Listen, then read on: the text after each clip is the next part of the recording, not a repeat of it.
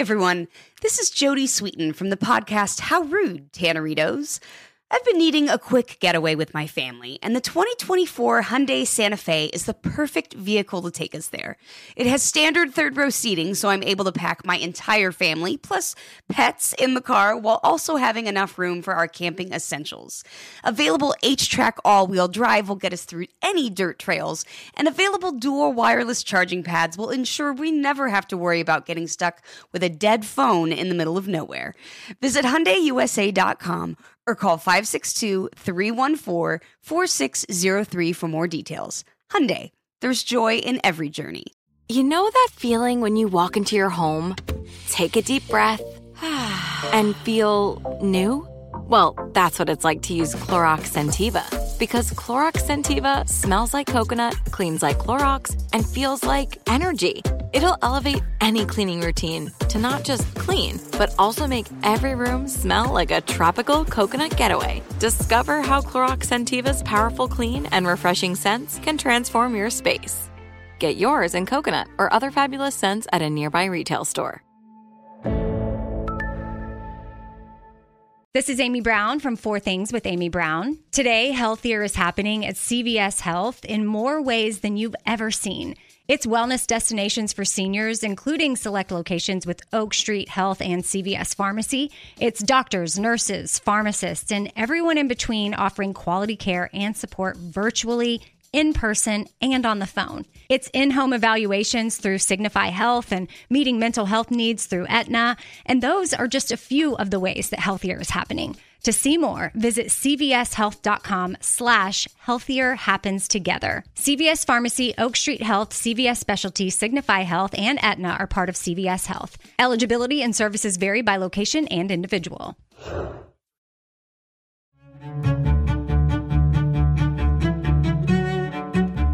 We're always asked to be vigilant against our neighbors, right? To be vigilant with suspicion. So we said, well, what if we talked about being vigilant with our love? That we were going to engage through love and with love and from a place of love. We're engaging and, really expanding out the work that we do in solidarity, because we really see that all of our struggles are truly connected.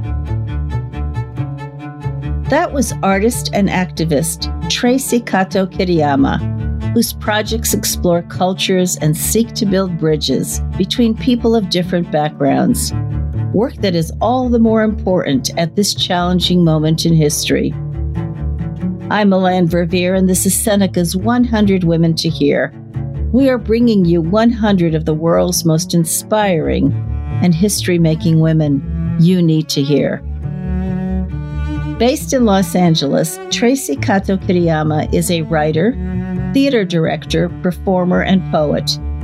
Tracy's groundbreaking work has been showcased in hundreds of venues across the United States, and it all shares a universal goal: to unite us, to show how we are all connected.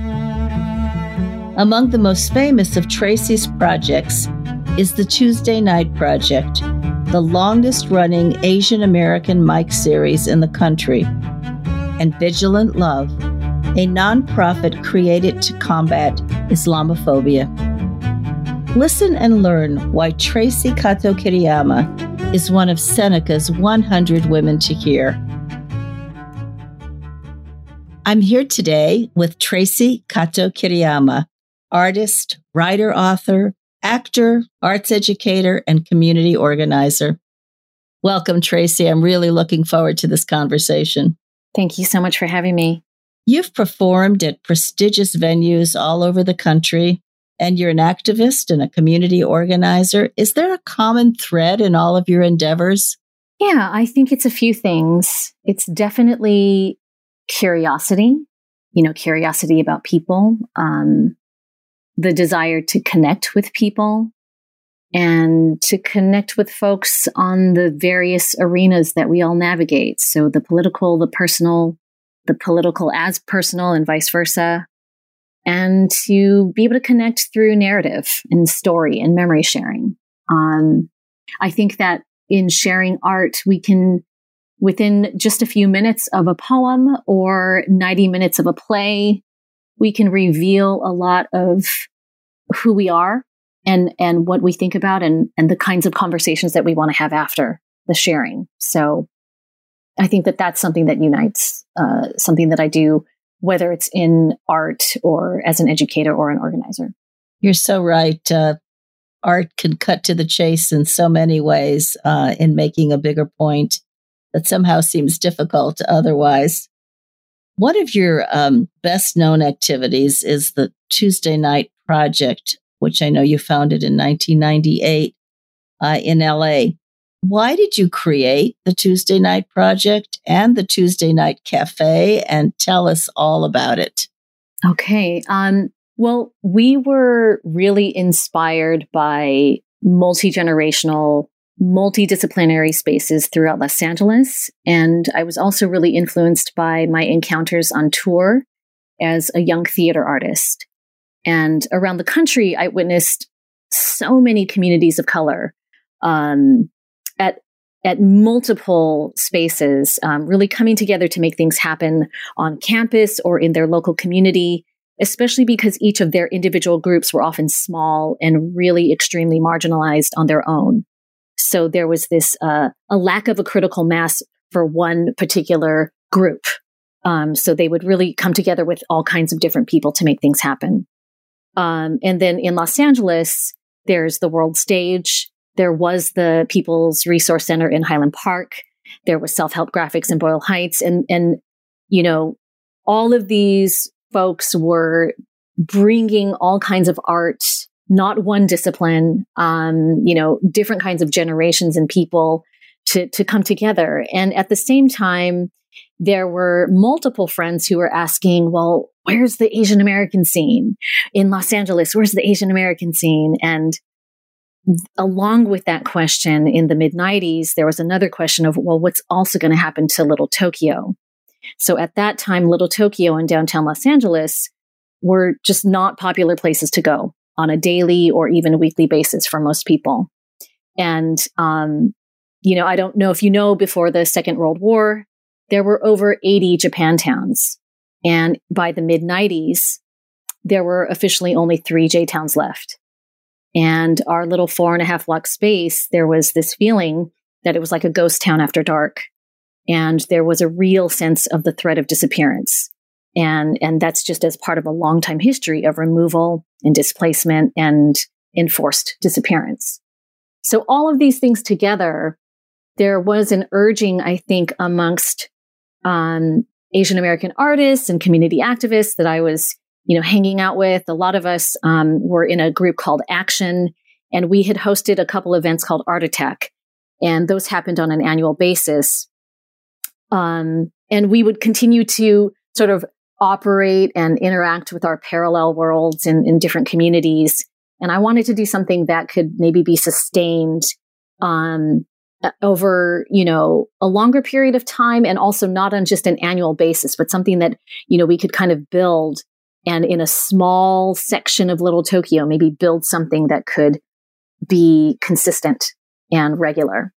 So I was working with a theater company, and we were also working with a band, and, you know, different poets and artists and organizers. And so we just started to have conversations with people in Little Tokyo. And I had asked the Little Tokyo Service Center about this particular space, the Union Center for the Arts, which is, if you're familiar with Little Tokyo, it's this little street called Judge John Iso between First and Temple on what's considered our historic block, First Street North in Little Tokyo.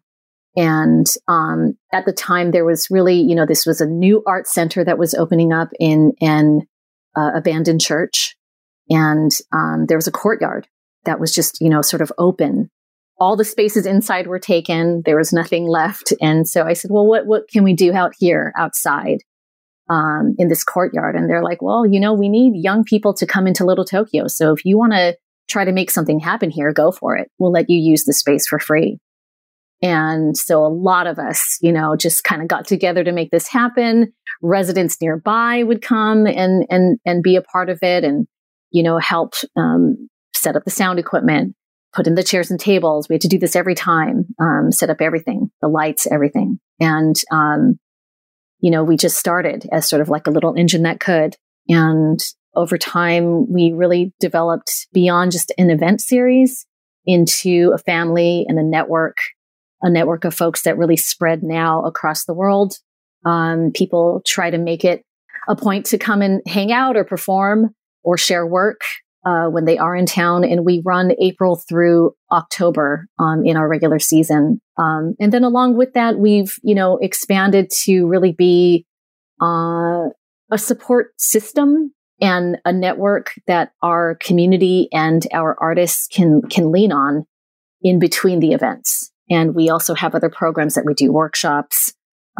We have a tea and letter writing program that we do online to fill a little bit of support for a virtual space. And so it's 23 years later. It's the longest running Asian American public art series in the country. And we're really proud of it. And I still feel like we're a little engine that could, but we've become, I think, a unique entry point into downtown LA and into Little Tokyo. What a remarkable achievement. And I gather it's still an extremely popular place for the community to gather.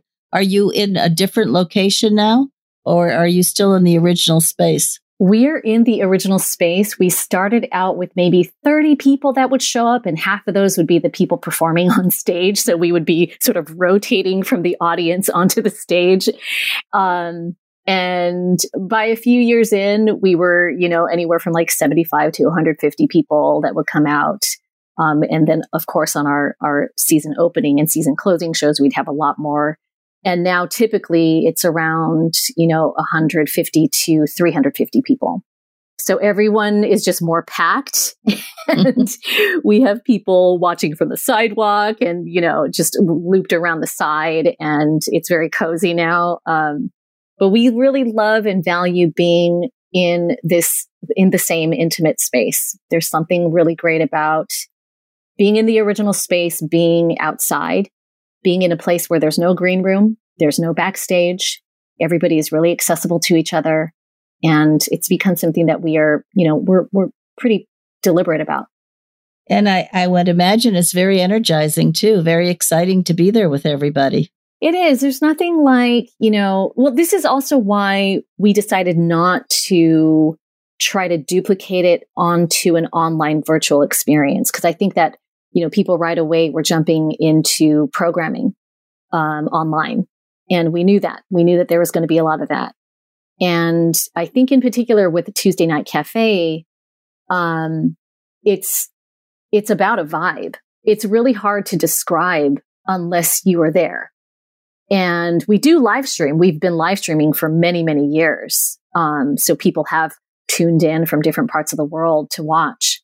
But, we kind of do that. One reason why we do that is beyond accessibility. We also are trying to get people to eventually make it out. We had a professor who was watching from Maryland while he was writing a dissertation and including us in that dissertation. And so was studying us and had only seen us online for like a year and a half, and then finally made it out in person. And there is just something really different once you're there. You're really sharing in this experience. You're like literally breathing the same air together. And people are sharing a lot of stuff that's very sensitive and personal and hard.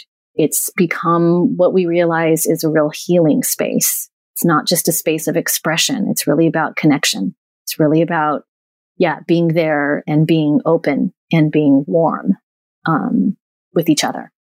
And people do need to be with each other. It's one of the things I think in terms of the eagerness to have that again when this pandemic is finally behind us. I know, too, that you work with aerial artist and actor Kennedy Cabassaras, and you have an award-winning 2-person ensemble, full project ensemble. You just seem so creative and innovative, Tracy. Tell us a little bit how this came about.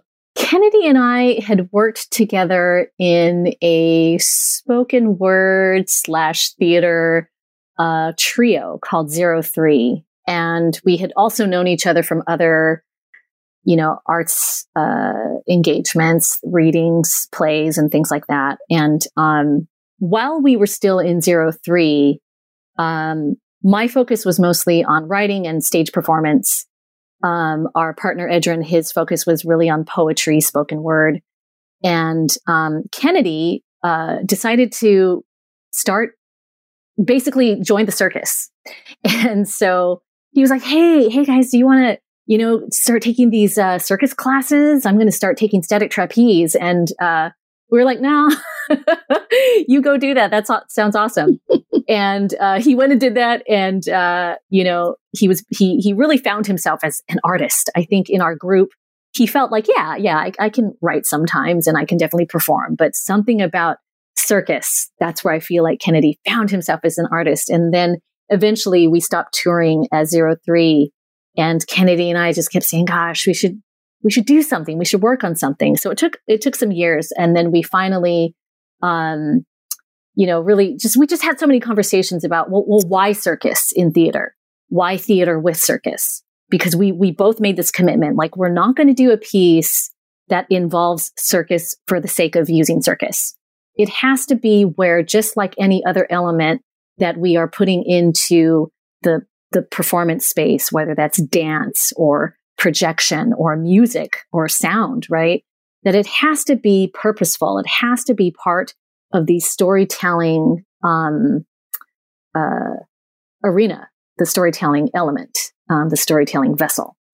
And so we were thinking about a show that had been on my mind, really a story and an experience that had been on my mind about me and my mother in the years after my father had passed. And we decided to embark on this show called Tales of Obsession. And we developed that, and it was a 2-person show. And Kennedy played my mom. He stayed on the static trapeze for a straight 45 minutes. And, we sort of kept separation. That was the dynamic between the two characters. That was the sort of use of the static trapeze. It was so high up, and we always had this sort of disconnection. And it was really about these two characters, like, really trying to find a way to come together by the end. So we did that, and we toured that around for a few years. And around the time that we were coming to another sort of phase in our growth, I was really I had been for many years wanting to work with footage from the 1981 CWRIC hearings. And what those are, it was the Commission on Wartime Relocation and Internment of Civilians. So there was a government commission that went out to 10 different sites in the country where there was a critical mass of Japanese Americans who had been incarcerated during World War II. And Los Angeles, out of all the 10 sites, Los Angeles was the only one to audio record and video record and archive all of those, the 26 hours of hearings. And so I had been using them a little bit, dabbling with them in other storytelling projects, but I had wanted to do something larger and theatrical with it. So, I said, hey, Kennedy, what do you think about, experimenting with this material and working with the UK for Civil Rights and Redress, NCRR, to develop a show? And so we eventually came upon this idea of looking at the values and the cultural and institutionalized aspects of both noise and silence, and the kind of silence that becomes deafening noise when it's held in too long, and the kind of noise that happens when it happens collectively. So we developed a show called Tales of Clamor, and that had its world premiere in 2019.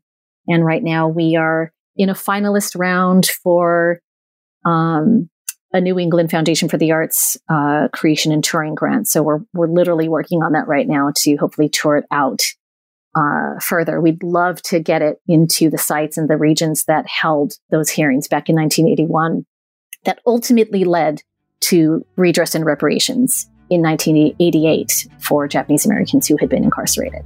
The power of the arts, and you're using it, obviously. Seneca's 100 Women to Hear will be back after this short break. We went from normal life, healthy child to acute lymphoblastic leukemia, or B-cell ALL. The St. Jude team came up to get CJ via ambulance. Shortly after that, I noticed a rainbow. It meant that there was hope. We were driving into hope. To have hope is to have your child healthy, and we have that because of St. Jude. You can help kids fight childhood cancer. Please become a St. Jude Partner in Hope today by visiting musicgives.org. If a new house is on your wish list in the next 5 years, grow your savings faster and experience your dreams with an Ohio Homebuyer Plus account from Kemba Financial Credit Union. A savings account specifically designed to save for a new home, where you can earn 7% APY, a $500 matching bonus, and a $1,500 mortgage closing cost credit. Learn more at Kemba.org. Offer expires March 31st, 2025. APY equals annual percentage yield. Restrictions apply. NMLS 292230. Equal housing lender. Federally insured by NCUA. Hey, this is Jody Sweeten from the podcast How Rude, Tanneritos. As a nostalgic voice from your past, I'm here to remind you that amongst the stressful and chaotic existence we live in 2024, you deserve to get away. It's time for a vacation, no matter when you're hearing this. And let me tell you how you'll get there. The 2024 Hyundai Santa Fe. Want to bring the family to the mountains with the Santa Fe's available H-Track all-wheel drive? Well, it's got standard third-row seating and available dual wireless charging pads for the kids who just want to stare at their phone and not talk to you. You know what I mean. Visit HyundaiUSA.com or call 562-314-4603 for more details. Hyundai, there's joy in every journey.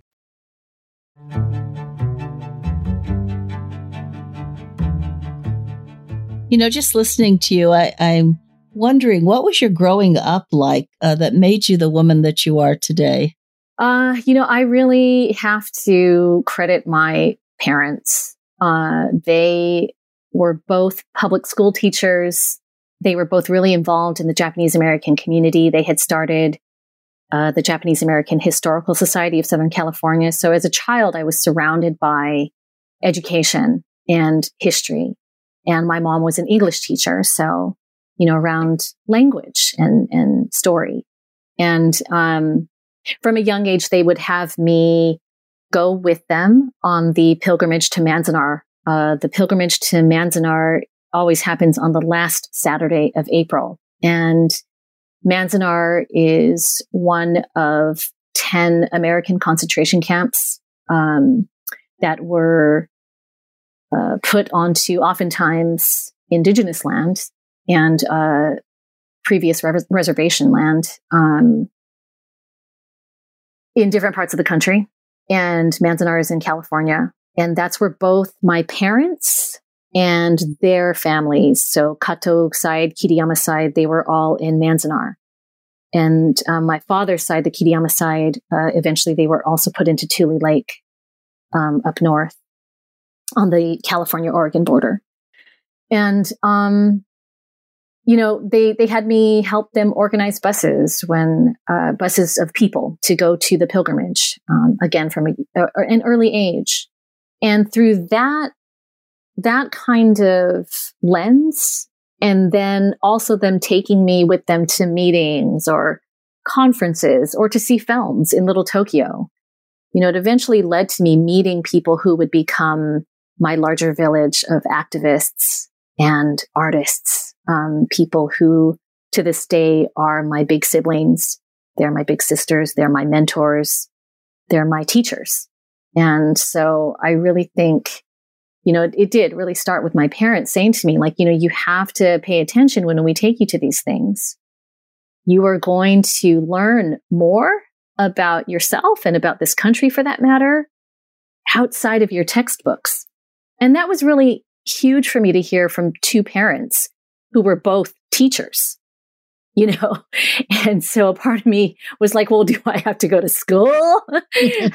Let's just hang out and do all these fun things. And they're like, no, you have to go to school and you're going to go to college, but just know that the learning is not only inside the classroom, and you have to talk to people. You have to talk to people who are a different age than you, who are older than you, who've come before you. And I think that really shaped me a lot. Well, they're obviously incredible teachers to have had that kind of impact on you as well. That is a great lesson to impart. You mentioned the bigger village that you're now a part of, and I know that solidarity is a very big part of your life. Tell me about Vigilant Love, a Muslim and East Asian coalition that you formed after 9/11. What does it do? Yeah, well, Vigilant Love, actually, it was started in 2015, but it was definitely on the shoulders of the work that was already happening between the two communities here in Southern California, the Muslim and Japanese American community, right after 9/11. So right after 9/11, the Japanese American community, many people, organized and not organized, would make calls to the local chapters of CARE and MPAC and just sort of like lend sort of just a voice of support. And NCRR, who I mentioned earlier, Nikkei for Civil Rights and Redress, they continue to be an activist group. They maintained their solidarity work well beyond the redress and reparations movement. And NCRR got together and organized with other people in the community to have a vigil in front of the Japanese American National Museum in Little Tokyo. And there were a few hundred people that showed up to mourn the losses on U.S. soil, but make a bigger point that we were going to stand in solidarity with our Muslim folks. And that made the news because it was really unusual at the time.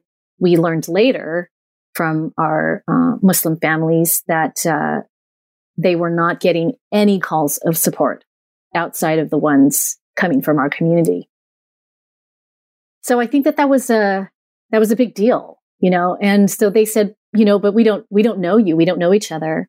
We need to get to know each other. We need to break bread. We need to learn about each other's histories and spiritual paths and differences and connections. And so after 9/11, that started a period of just relationship building, that a period that never ended. And so coming, many years later, this year will mark 20 years of that work. And at the end of 2015, there were the attacks in Paris that led to a call for a ban on Syrian refugees. And so we knew that we could not stand for that. And we were organizing a vigil here in Los Angeles to, bring together folks to hear from Syrian refugees and organizers and to address this impending ban. And while we were organizing for that, the attacks on the San Bernardino Community Center, which is a Muslim community center, the attacks on the San Bernardino Community Center happened. And so we kept doing this work to build out the vigil into a larger event. And we said, this is really a strong coalition of people. We should maybe think about turning this into an organization. We should keep doing this work. And then we decided upon the name Vigilant Love. And the thinking behind that was, we're always asked to be vigilant against our neighbors, right? To be vigilant with suspicion. So we said, well, what if we talked about being vigilant with our love? That we were going to engage through love and with love and from a place of love in the work that we do.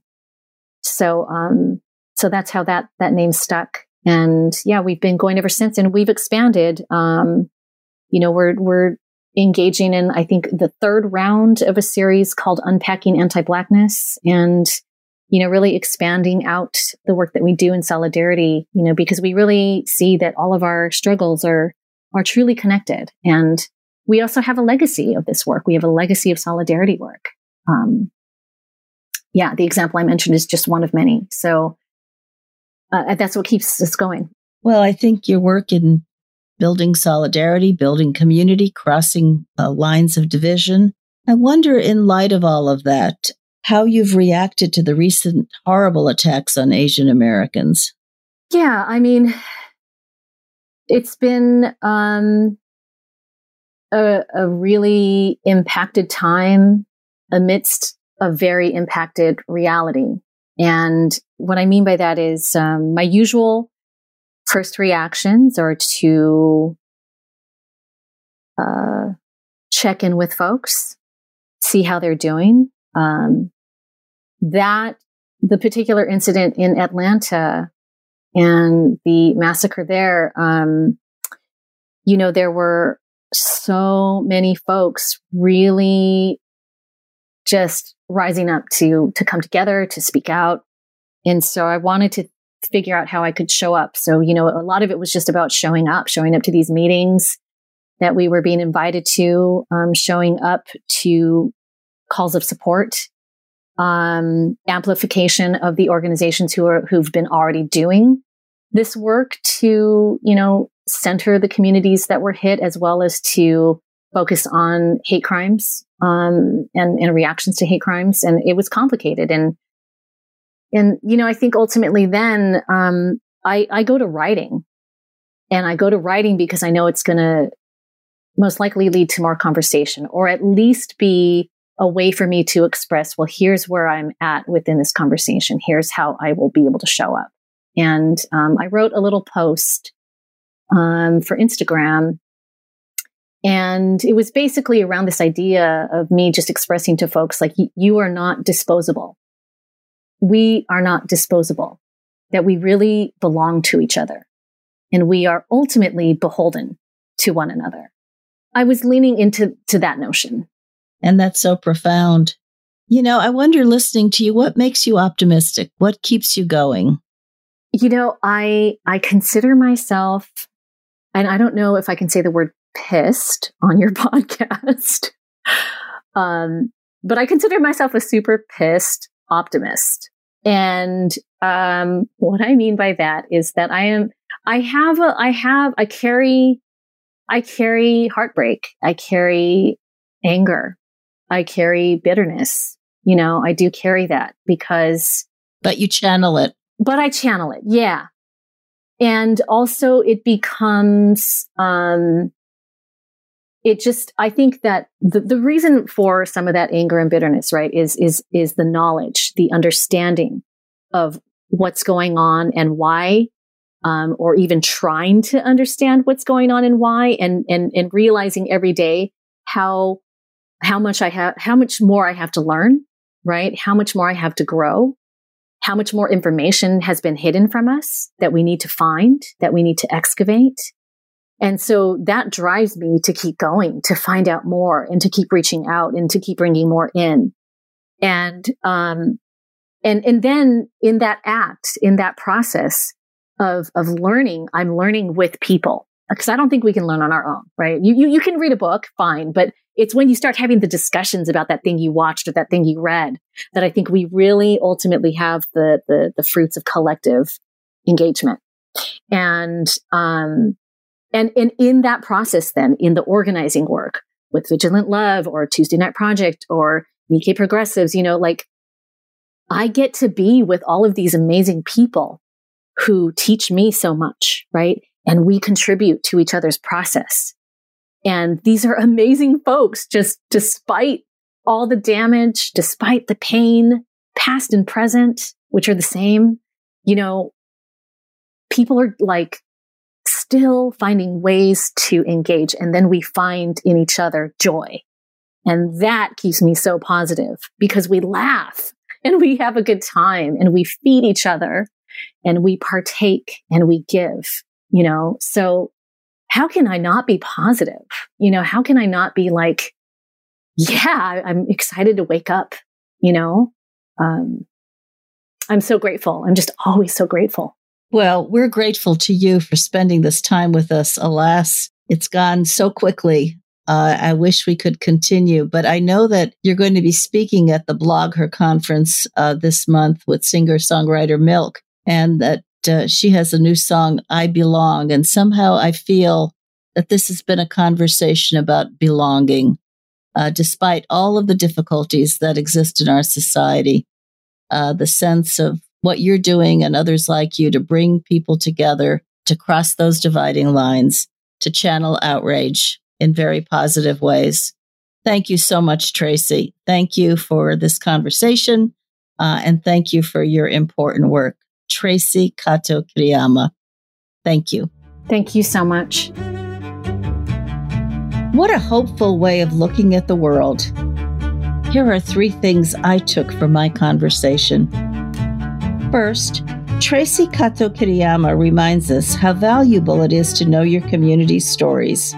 And you can't do that only through textbooks. Tracy's parents told her, you have to talk to all the people who came before you, who are older and can share their hard-won wisdom. Second, Tracy shows that when injustice happens, we can all take action using whatever tools we have, even if it's just our Instagram account. What's important, says Tracy, is to remind others, you are not disposable.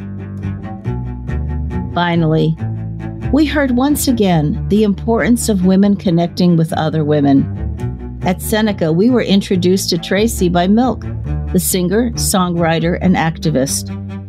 In late May, Milk released I Belong, a powerful plea for solidarity that was spurred by recent hate crimes against Asian Americans. Milk's nonprofit, the Somebody's Beloved Fund, partners with numerous organizations, including Kato Kiriyama's Tuesday Night Project. To hear Milk's new song, I Belong, visit somebodiesbeloved.com. And tune in next Tuesday to hear about our next featured woman and discover why she's one of Seneca's 100 Women to Hear. Seneca's 100 Women to Hear is a collaboration between the Seneca Women Podcast Network and iHeartRadio, with support from founding partner P&G. Have a great day.